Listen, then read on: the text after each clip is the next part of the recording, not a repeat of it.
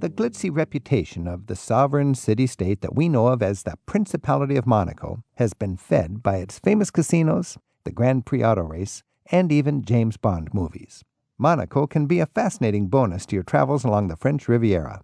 To introduce us to the sights are tour guides Hilbrun Baez and Gael Pacheco Baez, who incidentally were married there just 1 year ago. Hilbrun and Gael, welcome. Wonderful to be here. Thank you.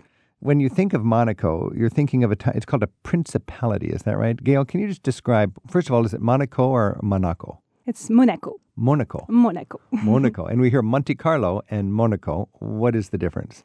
Okay, so Monaco is the name of the principality, but there are 4 different neighborhoods, actually, and Monte Carlo is one of them.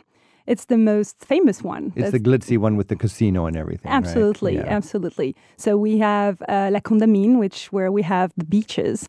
We have Monte Carlo, which is the one we just mentioned. There's the Fontvieille, which is the more modern part. And that's reclaimed land mostly? Yes, absolutely. With lots of condominiums and a big population density. Exactly, and shops and etc. And then we have the Rock, which is where there's the palace. So, Hilbrun, talk about the Rock, because for a sightseer, the Rock is kind of it. So the Rock, or as they call it, Le Rocher, that's really something extraordinary, because when you think of the Riviera and you think of the Principality, what you're expecting to see is little villages perched up on stone formations along the coast, and that's what that rock is. Now, on both sides, you'll see this expanse of urbanity, very small albeit, but you'll see these buildings, but that's the one that's the best preserved. It has the principal palace. And this whole principality is like less than 1 square mile. You could easily fit it inside Central Park in New York. Incredible. An independent country inside Central Park in New York. I mean, it's a quirky place. There's more people in the orchestra than there are in its army.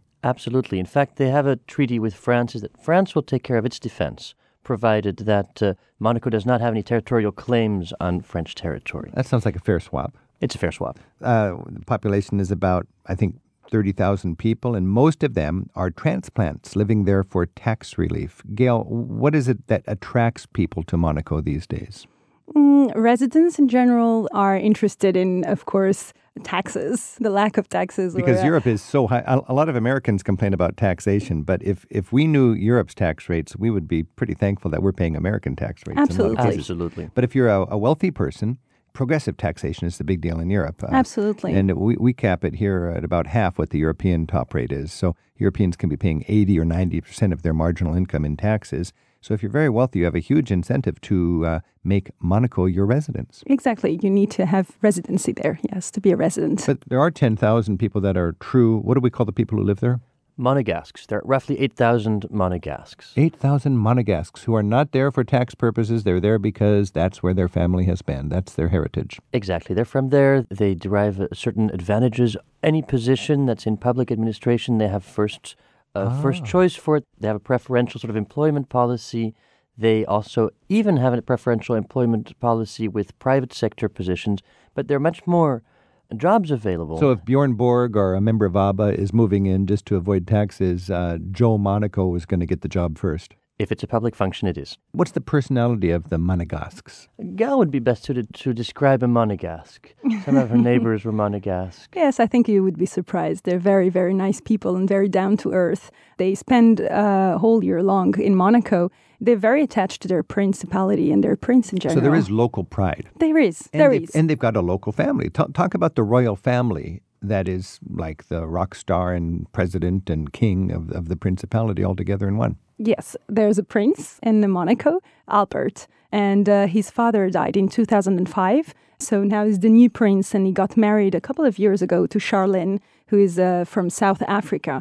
Actually, he's famous, and people like him. So there's no big scandals. There's he's well thought of in the town. There've been a couple of scandals, but there's scandals in all families. This is the Grimaldi family. It is the Grimaldi family, yes, absolutely. And Albert is the son of Grace Kelly, as you know. Yeah. And yes, he's doing a pretty good job. I think Grace Kelly really gives the cachet that we know of Monaco today. Grace Kelly was that turning point for Monaco when it went from being a quirky little place on the Mediterranean to being this glitzy, fantastic, glamorous place where people of riches and splendor were able to come and spend their time. When you visit today, it feels like a toy kingdom in so many ways. Very well run, very wealthy, very, very comfortable.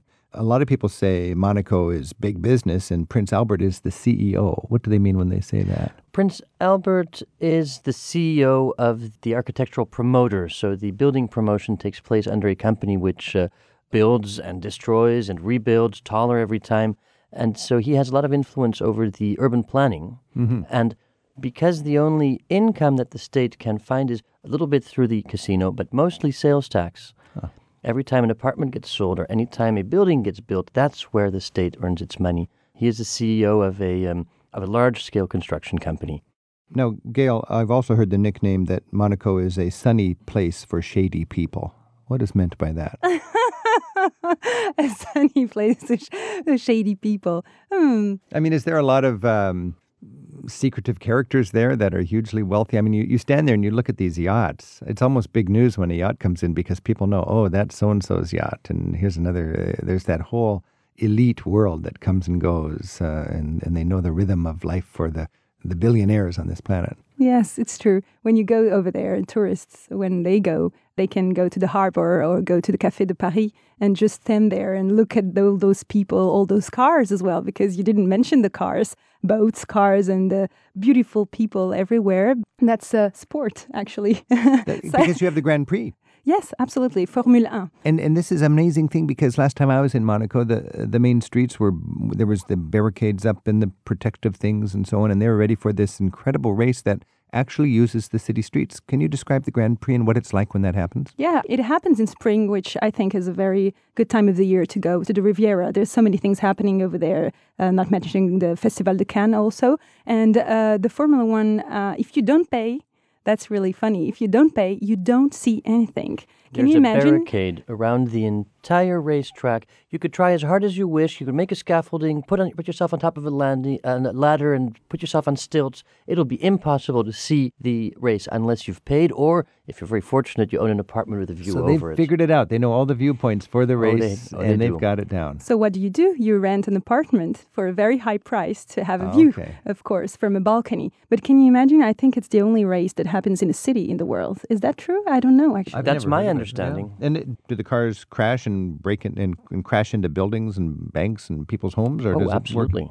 They actually happen. So. Well, they won't break a home because there are these big concrete barricades everywhere. But the race car drivers, it's a professional race. They race very seriously.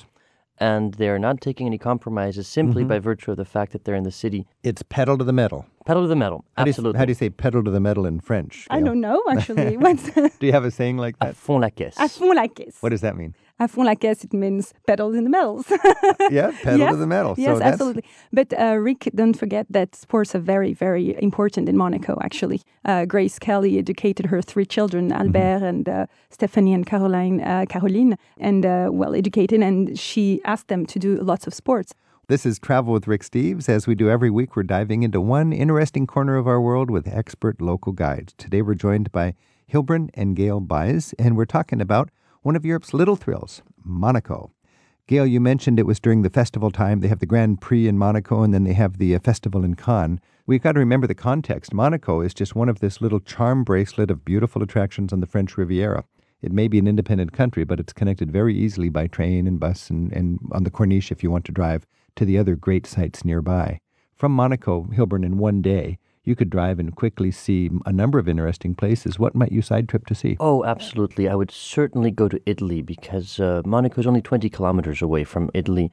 And just crossing first from Monaco into France, the urban planning is completely different. And then driving past Menton into Italy, once again, the covered markets are different, the things they sell, the people. This is where Italy and France comes together, absolutely. Isn't it? As a matter of fact, there was a plebiscite. Talk about how Monaco was formed and its relationship to France and Italy. This entire region, the county of Nice, wasn't a part of France until very recently. It was a deal between Napoleon II and Umberto of Italy somewhere in the second half of the... When Italy was uniting, and the big question along the border is, are little regions, principalities, small areas going to join the Italian Union, or are they going to stay with France, or maybe they're going to stay their own principality? I understand Monaco used to be a bigger country. Considerably bigger, yes. It must have been about thrice as large as it is now, at least. And so in 1860, when they were unifying Italy, when they were doing these deals between France and Italy, a plebiscite was made, and the Monegasque population largely chose to stick with France. So two-thirds of the people chose to stay with France, not to be part of the principality.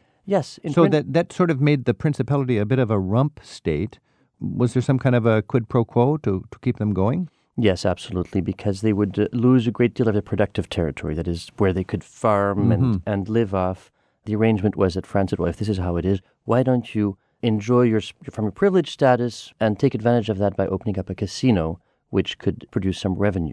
So you got this little quirky principality with the freedom to have a casino Yes. in the holiday destination zone for all of these British, Russian, French elites that were coming down to the French Riviera. It used to be a matter of course that peoples of means would winter in the Riviera, and that would be driving up and down these roads along the Cornice and then stopping into Monaco and playing. That was the sort of the playground of the rich all And to this winter day, long. tourists can step into that elegant casino in Monte Carlo and listen to the sound. I love that clicking, rolling sound of the graceful reshuffling of personal fortunes. Yes, they can, and one shouldn't hesitate to enter into the casino. It's not an exclusive place. Well, it is an exclusive place if you wish to play millions, but it's not an exclusive place if you wish to enter and view. And Gail, there's a room with smaller games also? There is an annex where you can go as a tourist and you can spend a few euros and then buy an ice cream after that. But James Bond and Prince Albert and his cohorts would be in a more private zone deeper into the casino, I would imagine. Closed rooms. That is correct. If you have a tie, put it on when you go to the casino. Absolutely. This is Travel with Rick Steves. We've been joined by Hilbrun and Gail Baez talking about Monaco. Hilbrun and Gail, thanks so much for a fascinating insight into this worthwhile corner of Europe. It was a pleasure. Thank you. Rick Steves has spent a third of his adult life in Europe researching and writing guidebooks. His classic, Europe Through the Back Door, teaches the skills of smart travel. Along those same lines, Europe 101, History and Art for the Traveller is a must-read for anyone who appreciates Europe's rich history and great art. To learn more about Rick's books, visit the travel store at ricksteves.com.